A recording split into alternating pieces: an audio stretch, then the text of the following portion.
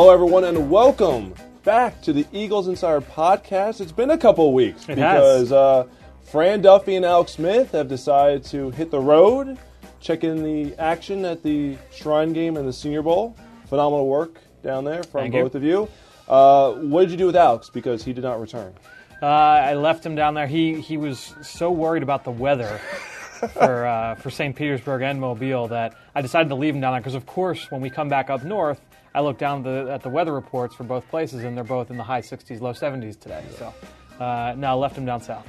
No, great work there. I'm sure you guys took in a lot. We'll recap that later in the week on the Journey to the Draft podcast. This offseason, we're getting back to doing all of the podcasts year-round. And so with the Eagles Insider podcast, you're probably thinking, all right, everything's going to be focused on the draft and what's going to happen down the horizon. And we'll get into some of that. But mainly, there's a lot of stuff going on here at the NovaCare Complex, especially in the last week. So, Fran, you and I get to delve into some of those details, what it means for the long-term future of the team, and we'll get to your questions on mailing it in. Should we get after it? Let's do it. 1, 2, 3. 3 is a magic number. 3. Now it's time for 3 and Out. All right, so I don't think we're really going to have a 3 and out because obviously Alex is not here, but I think we're just kind of delve into what's happened with the team in the last week, and I'm going to look at the fact that the Eagles have taken care of their own, their hometown guys, the guys that they've developed and cultivated through the draft. And they've come to extensions in the last week with Zach Ertz, with Brent Selleck, and with Lane Johnson capping things off at the end of the week. So their core, so to speak, is now in the fold for the long term. And I think it's just a great way of getting back to how this team did things back in the 2000s when this team was going on deep playoff runs each and every year. Yep. They recognized the young talent on the team. They recognized the players that they wanted to keep for the long haul, the guys who embodied what it meant to be a Philadelphia Eagle, and made sure that they never got close to hitting the free agent market. And I think it's really important with a guy like Zach Ertz, who emerged as a go-to weapon in the pass game in the last month of the season. He was hampered by a core muscle injury, which required surgery. He's a player who is certainly on the rise, no question about it, and it's great to get him in the fold for the long term. Brent Selleck, I think a lot of people were wondering, well, what does this mean for Brent Selleck? Because Zach Ertz gets his deal. You know, Brent Selleck's been on the team. He's going into his 10th NFL season in 2016. You know, what's the future for him if Ertz is now the go-to guy?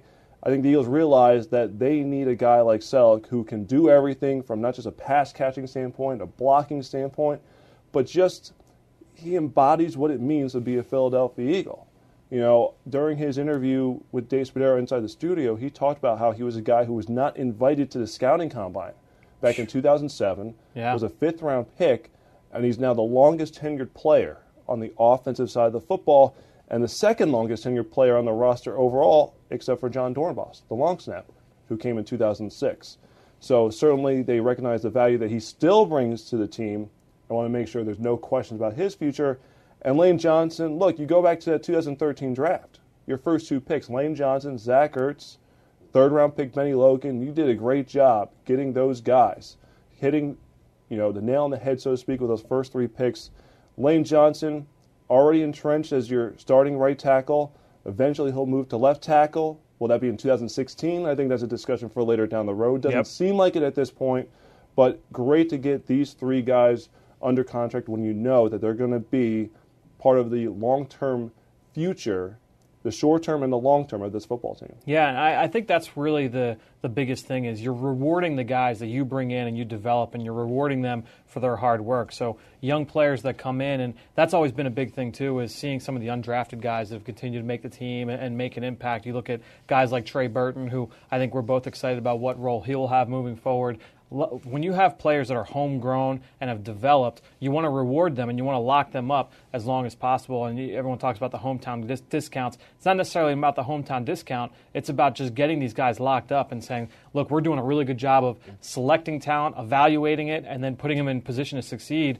I'm really excited about the role that Zach Ertz is going to have. I think that obviously he's put up good numbers in Chip Kelly's offense the last 3 years. But now with an offense and a scheme that really looks to try and take advantage of individual player skill sets and take advantage of one-on-one matchups. I'm excited to see what Zach Ertz can look like in an offense like that. Obviously, there were positives to what Chip Kelly did, but I think in an offense where you could say get favorable matchups with a Zach Ertz on a linebacker, or get Darren Sproles or Trey Burton or some of these other mismatch type players on linebackers and safeties and try and win in the middle of the field, I'm very, very excited about the prospects of that moving forward. I think that's one of the biggest, I'll say, disappointments coming out of the Chip Kelly era, is that when they acquired guys like Zach Ertz and Darren Sproles, you expected them to be featured pieces where they would try to isolate those matchups, and they never did. It was more scheme versus scheme, okay? And you could, explain it better where, hey, if this team is running cover 2, what concepts can we use to attack that? Which, all well is good. Sure, right. And, hey, the Eagles' offense had a lot of success in the first year and a half, 2 seasons under Chip Kelly. Obviously, things didn't go as well for most of the third season in 2015. But nonetheless, though, when you have these talented playmakers, figure out a way to get the ball in their hands. Well, and that's really what it comes down to, is that obviously you bring in those players with the idea that they can be matchup problems, and in a vacuum they are. Jordan Matthews is a bigger slot receiver that's going to be a mismatch problem for smaller corners in a vacuum. Zach Ertz is going to be a matchup problem for linebackers in a vacuum. Saying you can go down the line.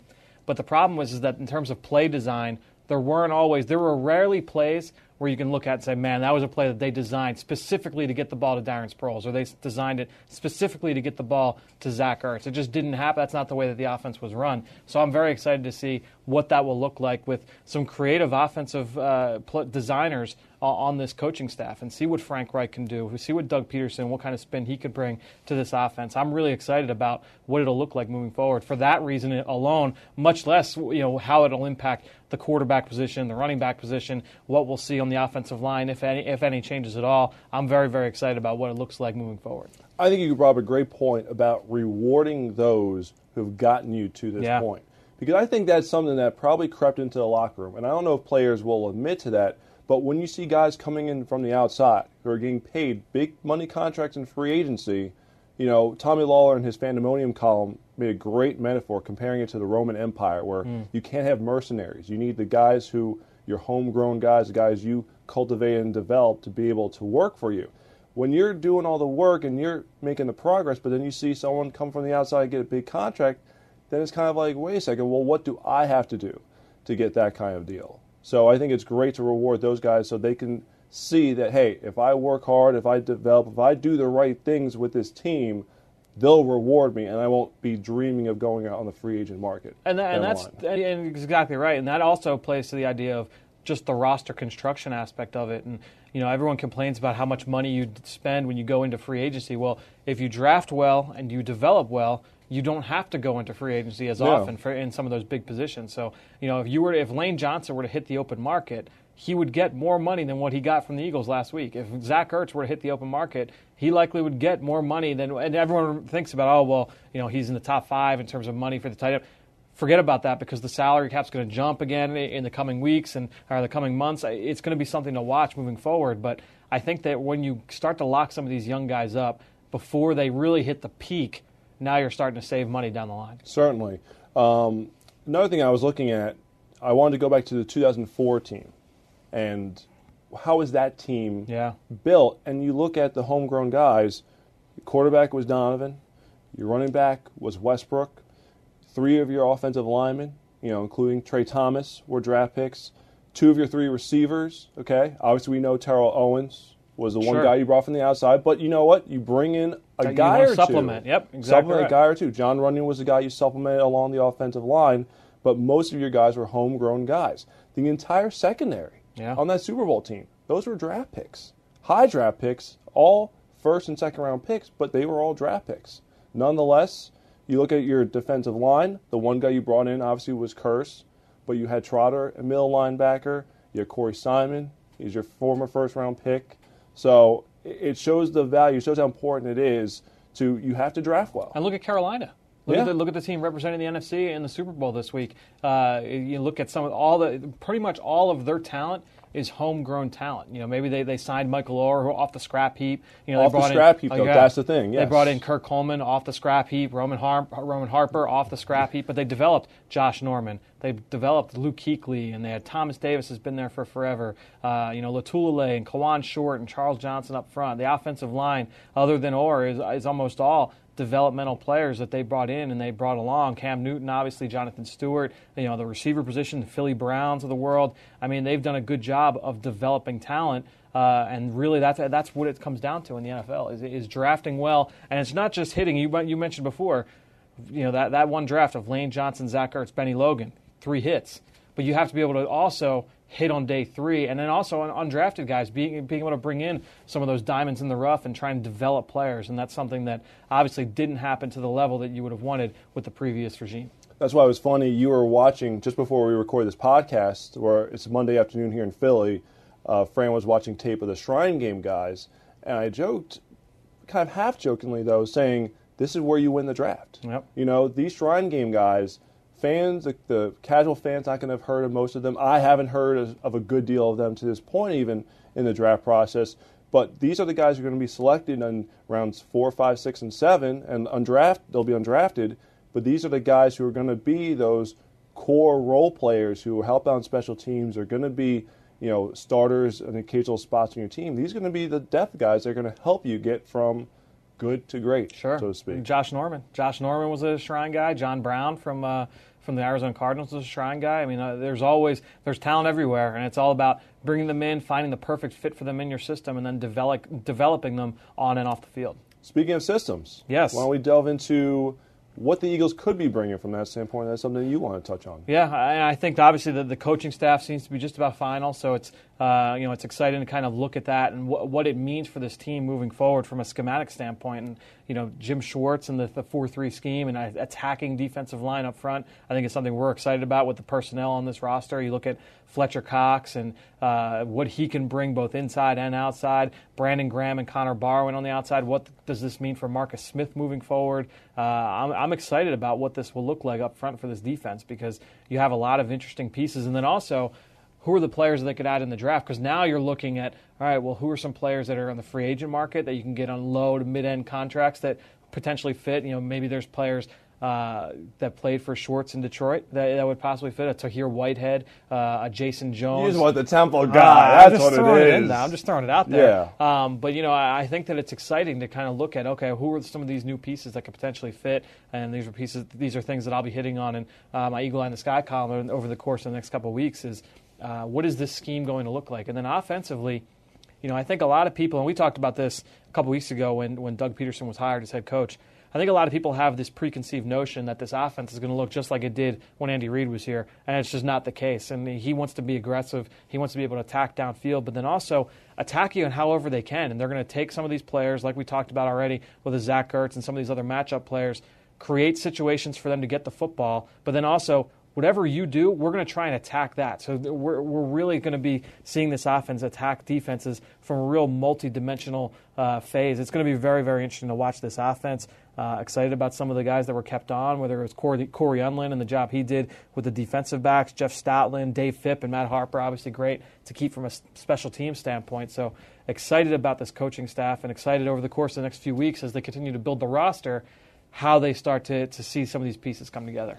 It's interesting you brought up the fact that the coaches want to be aggressive, that they want to dictate their will to the other team. And it was great hearing Frank Reich say that in his Inside the Studio interview with Dave Spadaro, because there were times where last year with Chip Kelly, you heard the opposite. You heard, well, the defense did this, so we're going to do this. It's like, no, if we do something great, let's do that until they can stop it and go from there. So I think it's great to bring in that mindset, that mentality. I also like, from Frank Reich's standpoint, the elements of the vertical passing game that I think will complement Doug Peterson's West Coast hybrid scheme very nicely. He's done a great job in San Diego with the big play passing attack with Phillip Rivers over the last couple seasons. It would be great to see him bring that here to Philadelphia. There are some tools to work with. Certainly, I think we could say wide receiver is an area that there are some question marks moving forward, but I think there's some pieces to work with when you've used a first-round pick, Nelson Aguilar last year, a second-round pick in Jordan Matthews and a third-round pick in Josh Huff in the last couple of years. You need time for those guys to develop. I'm wondering, what do the coaches think of these guys, and then how will they be utilized in the future? And then you also have to take into account Greg Lewis, coming in, a former NFL wide receiver, and talking with some people. Mike Quick is very, very happy about bringing Greg Lewis to town, because you have a guy who played the position, can help teach these guys some of the nuances of the wide receiver position and help to bring these guys along. But think back to Frank Reich and to Doug Peterson and the two offenses they came from.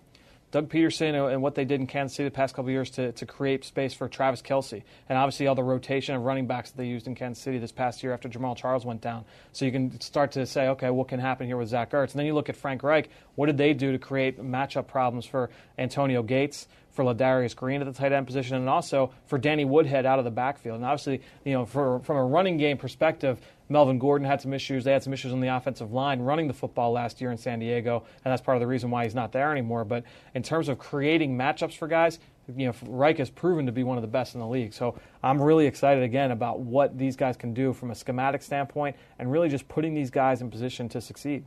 In my Jonesing for football phase, it was Friday night.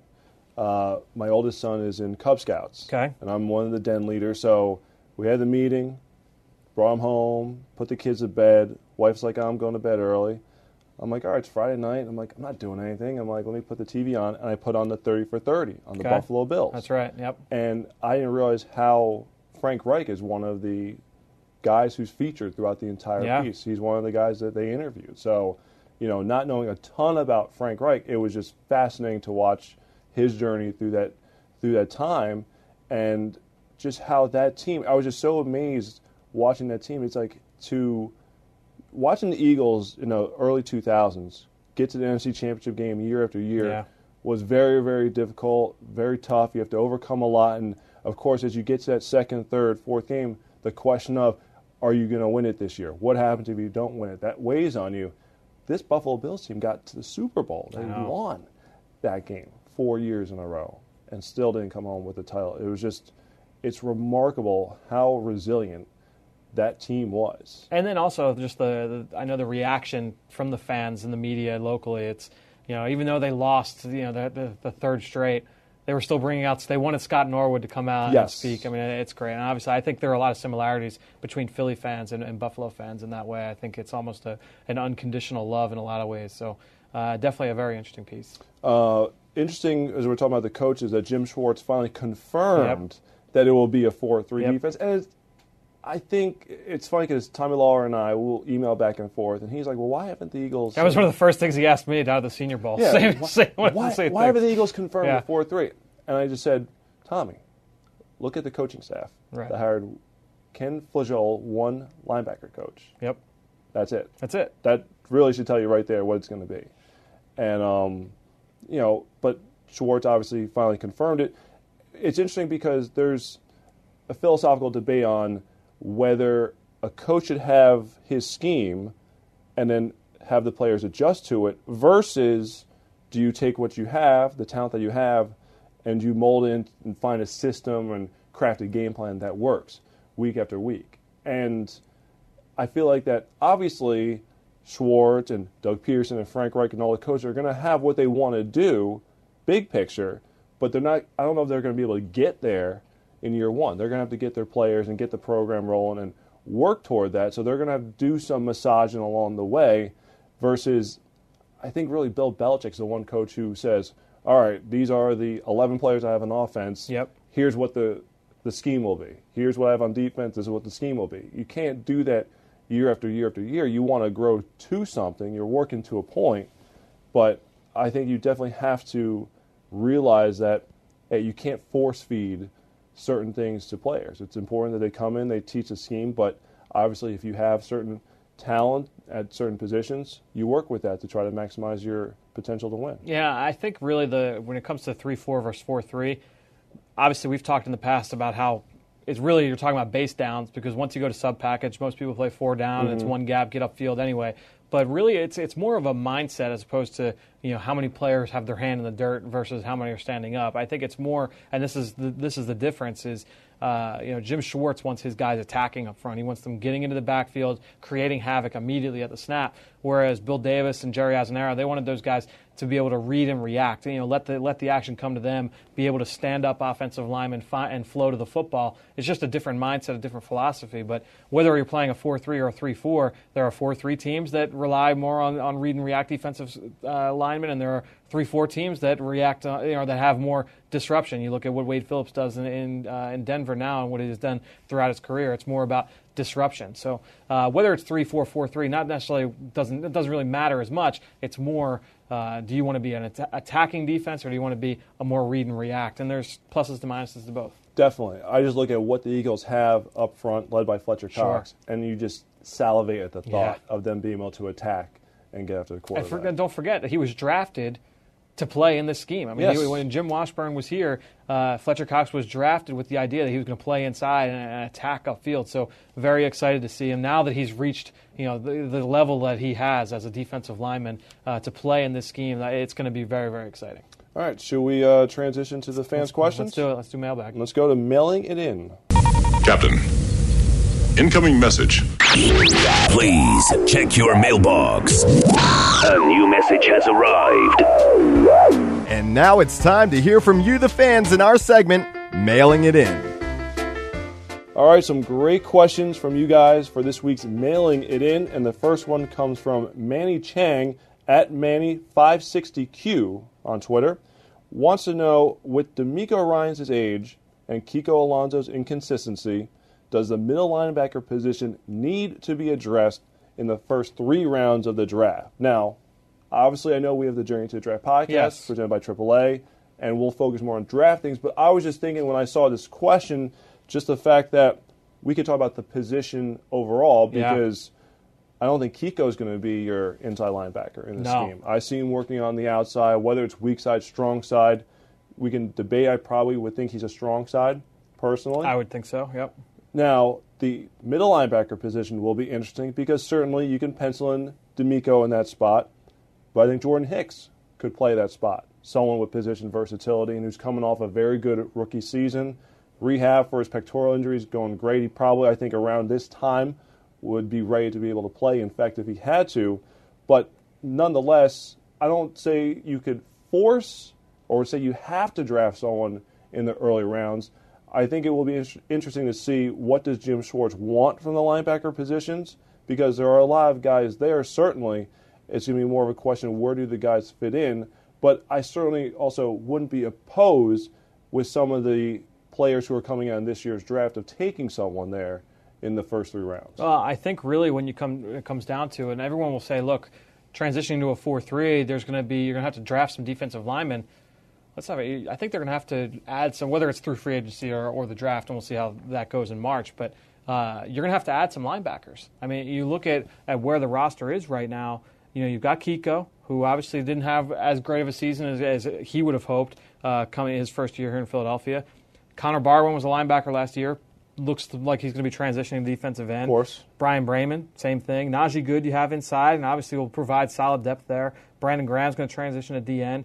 Hepburn, is he a strong side linebacker in the scheme, or is he more of a DN? Jordan Hicks, obviously coming off the injury, you're set there. Michael Kendricks just re-signed over the summer, so you know that you have him. Stephen Means, D'Amico Ryans coming back.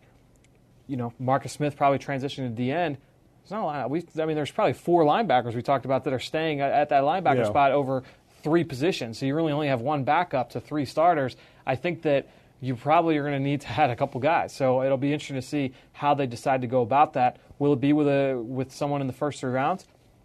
I wouldn't rule it out. If you're going to draft best player available and try and add whoever the best players are, and someone is there at 13, or if someone's there with one of those 3rd round picks that you didn't think would be there, I think you're not going to shy away from drafting them. No, and it's also going to be interesting because you're going from the 3-4, the read and react, where the linebackers are going to come to the ball more clean versus they're going to have to fight their way through trash. They're going to be able to shed blocks there because the D linemen are going to be focused on getting upfield and attacking. So you're going to be looking for something a little different. Yep. Still, these guys like D'Amico and Jordan Hicks, Michael Kendricks, they've played in both schemes now. So They have experience with both. Second question comes from the real CJ Hood. What date does the Sam Bradford decision need to be made by? And it's really the franchise tag deadline. Yeah. That's, to me, when it comes to, unless you come up with a contract extension before that, but if you're saying the drop-dead date, you would have to figure by that point, okay, are you going to franchise him? And if you're not going to franchise him, but still want to work out a deal, It's going to be tough.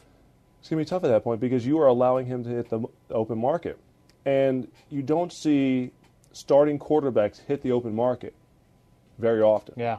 I mean, you think of, quite honestly, I'm going back in recent history, you go Drew Brees, Yep. you go Peyton Manning, Yep. and they were coming off injuries. And think about how hard those guys were pursued No for question. a good reason. Yes. You know, and we're not saying that Sam Bradford's going to turn into what Drew Brees was, and maybe he's not going to lead teams to Super Bowls, but that would be the idea, and I think that's what teams are going to be looking for. If you're Houston right now and you won your division this past year with what you had at the quarterback position, you know, why wouldn't you be looking at Bradford that way? So I think I would agree that would be the date for me. Yeah, so I would say the franchise tag by that point. So that's, you hear the coaches say positive things about Bradford, and certainly he improved throughout the course of the season. I just think there's a lot of negotiation that's going to have to go on there. It's, you know, are you going to want him for a long-term deal? What is he looking for in a contract? And does he want to come back? That's exactly Another right. question, too. So he knows that he's going to have all of these options. So do the Eagles want to put the franchise tag and hold his rights for a year, or do they want to try to figure out something more long-term? All right, third question comes from @AlphaDog1995. What offensive scheme would best suit this Eagles team? And I think that what we're going to see is what Doug Peterson brings in is going to maximize the talents of the players who are already on the roster. And I think it's going to accentuate those talents. And, you know, we talk about guys like Zach Ertz at tight end. I look at DeMarco Murray at running back. Are you going to get him in a more downhill power rushing style that is more suited to what he did in Dallas? Is there something you can do with him from that standpoint that gets him closer to the NFL Offensive Player of the Year status than what we saw last season when it just wasn't the right fit in the Eagles' spread offense? Yeah, and I think one of the things that I think has changed about the game over the last 15, 20 years, I would say like the mid-'90s, early 90s, everybody, if you ran an offense, you ran a system, and there was a specific system, and everybody, if you knew, you know, you were running the West Coast, okay, you knew what that was going to look like. I think Doug Peterson said it best. He said it's West Coast-ish, you know, and that's every team in the league now runs. It's almost a melting pot of schemes because people now have seen, all these coaches now have come up and have worked into all these different schemes, and they've taken bits and pieces of what works. You've seen years and years worth of game tape to see what works in the NFL, what doesn't work in the NFL. And you see it on a year-to-year basis, on a week-to-week basis, really. If one play, you might see one play work, you know, for over the course of the next couple of weeks for one team, and you think about those package plays that really are all the rage now that everybody uses. That really started, you know, Chip Kelly helped bring them up, and some of the other coaches early in that era, in the 2012, 2013 type range, started using them. Now everybody uses them because they work, you know. And so now I think that's really what it comes down to. Everybody's using a lot of the same plays. It's really what are going to be the specific schemes? Now, you could talk about the run game. Will that change? I mean, that'll be very, very interesting to see how it changes along the offensive line. You know, what are they going to look like up front? And then also, what are some of the tactics they'll use up front? You know, I would imagine that you'll see more downhill, more gap style type schemes there for DeMarco Murray. So will we see more power and counter and, you know, some inside zone for sure, but I don't know that we'll be seeing so many sweep and outside runs with DeMarco Murray this year. Following up on that, a similar question, and I think you already started to touch on it, from Eagles Troll, at Eagles Troll on Twitter, are there specific offensive line blocking schemes distinct to the West Coast offense that we should expect to see? I think there are some West Coast teams go zone, some West Coast teams go gap, and I think really the other thing that should be noted too, a lot of teams use both now. Everybody, I mean, it is very much a mix. It's rare. So, you know, there are some teams, Atlanta, you know, with Kyle Shanahan, they're a zone blocking team. And there are other teams you'll see a good mix. Washington now, you'll see a good mix. Sometimes they'll run power and counter with Matt Jones, then they'll come back and they'll run Alfred Morris with outside zone. I mean, everybody uses a good mix. So It's really what are you going to weigh in terms of what's the priority up front. I just look at the evolution from Andy Reid, from when he had Juan Castillo as the offensive line coach, and you had the bigger, bulkier offensive lineman. You transitioned to Howard Mudd, and you had the smaller, quicker, more athletic lineman. And those are both within the same offensive scheme. Exactly. So certainly it can evolve over time. And that's interesting, too. You look at look at Juan Castillo now in Baltimore. And that offensive line is one of the biggest in the NFL. They're all 330 pounds, but they're running zone blocking. So they're running outside zone with Justin Forsett. I mean, it's not as pigeonholed, I think, as people want it to be. Which is unfortunate because obviously you'd want it to be nice and clean and say, okay, they're gonna run gap scheme and this is what they're gonna do. I think everybody runs a little bit of everything, and especially coming from the fact that you'll have the same offensive line coach in Jeff Stoutland, right? But of course, he was running what Chip Kelly and Pat Shurmur wanted to do on offense. It's going to be now what do Peterson and Frank Reich want for the offense to kind of dictate what they're going to do with the offensive line. Last question, a free agency question, comes from @MaxQuotadart on Twitter. Wants to know, are we going to go after specifically Mario Williams in free agency because Jim Schwartz coached him in Buffalo? And I think you're going to look for those types of players. From that financial standpoint, I don't know if it would be a Mario Williams per se, but you mentioned some players before, like Jason Jones. Yes. So similar players who, schematically have had success, who know the scheme, who can teach it to the younger players, and who are not going to cost a ton. This free agency should not be about going out there and spending big-time bucks on really any position. That would be the assumption. Yeah, that's what you're going to go into it with. So, you're trying to take care of your homegrown guys. They're trying to get these long-term contract extensions done. That should be the focal point, and then you plug in a couple pieces, hopefully in free agency, to carry you over. I mean, I haven't really done a hard, long look at the free agent list for this year, who are going to be the top guys. I mean, everyone's talking about Sam Bradford, probably the preeminent free agent who is scheduled to hit the market. You look at the Eagles guys at this point, I mean, Vinny Curry's probably the one major question mark, along with Nolan Carroll and Walter Thurman, the guys in the secondary. So, but it's funny because even like a Najee Good, who we talk about, you look at the linebackers right now, and you're counting them into that picture, and they're already so few, but it's like, wait, Najee Good may not even be in the picture for next year. That's a good point. That's a valid point. I didn't think about that. But I definitely think that you're trying to take care of your own first and foremost, and then you want guys who have been successful. And I mean, look at what Dave Gettleman has done in Carolina. Like you said earlier in the show, Fran, where it's guys you sign off the street who didn't work in other schemes, but coaches may have known about them, like a Kirk Coleman, for example, who, they know the weaknesses, but they play to protect that, so to speak. I think there's so many different ways where teams have success across the league, but really what it comes down to is a marriage between the personnel department and the coaching staff. And it may not always be, the biggest name coaches and personnel guys. It really just matters. It's all about fit, and making sure that everybody's on the same page. And there are lots, like I said, there's lots of ways. Carolina went about it one way. You look at Denver. We talk about homegrown talent. They don't have as much. You look at on both sides of the football. Peyton Manning's not homegrown.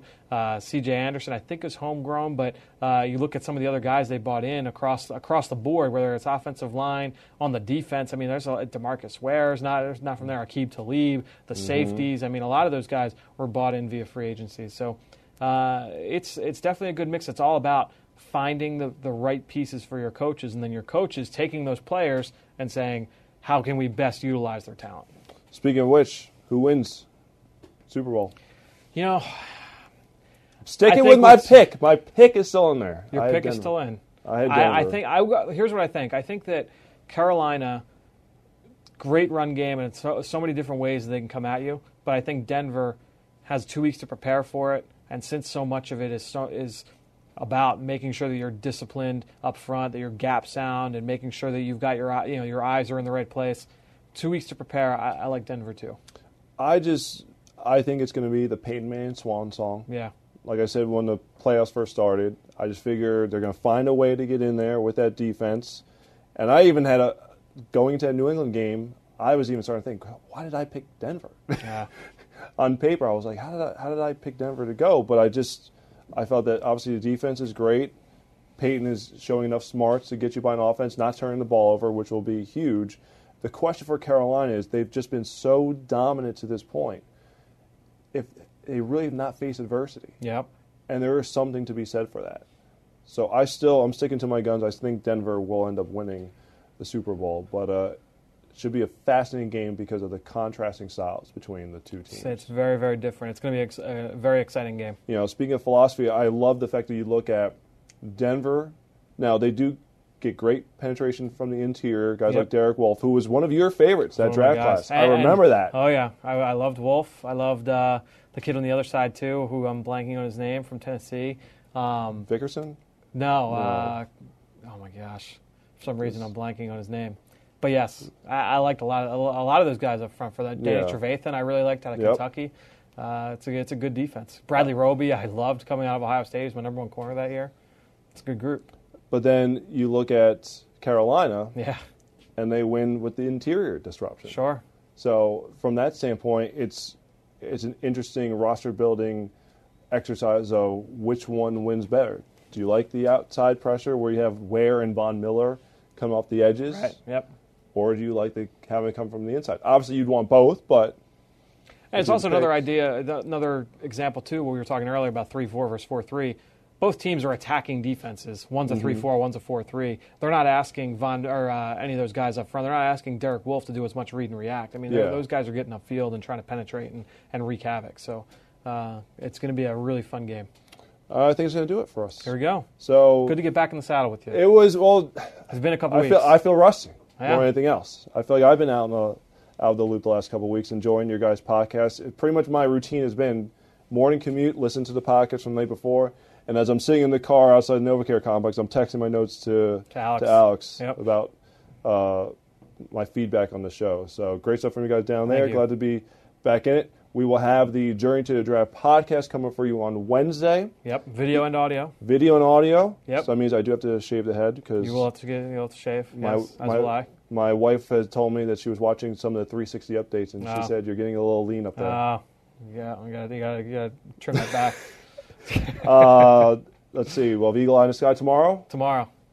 And then Eagles Live with Dave Spadaro. That's right, on Thursday. That's right. So we've got tons of programming coming your way. Make sure to rate and comment wherever you consume podcasts. Thank you very much for listening. We're also starting to send prizes to those of you who ask us questions throughout the year for the Mailing It In segment. So you should be hearing from us in the next week or so, hopefully to get those out to you. So for Fran Duffy and even Alex Smith, wherever he is on his vacation week, I'm Chris McPherson. Thanks for enjoying the Eagles Insider Podcast.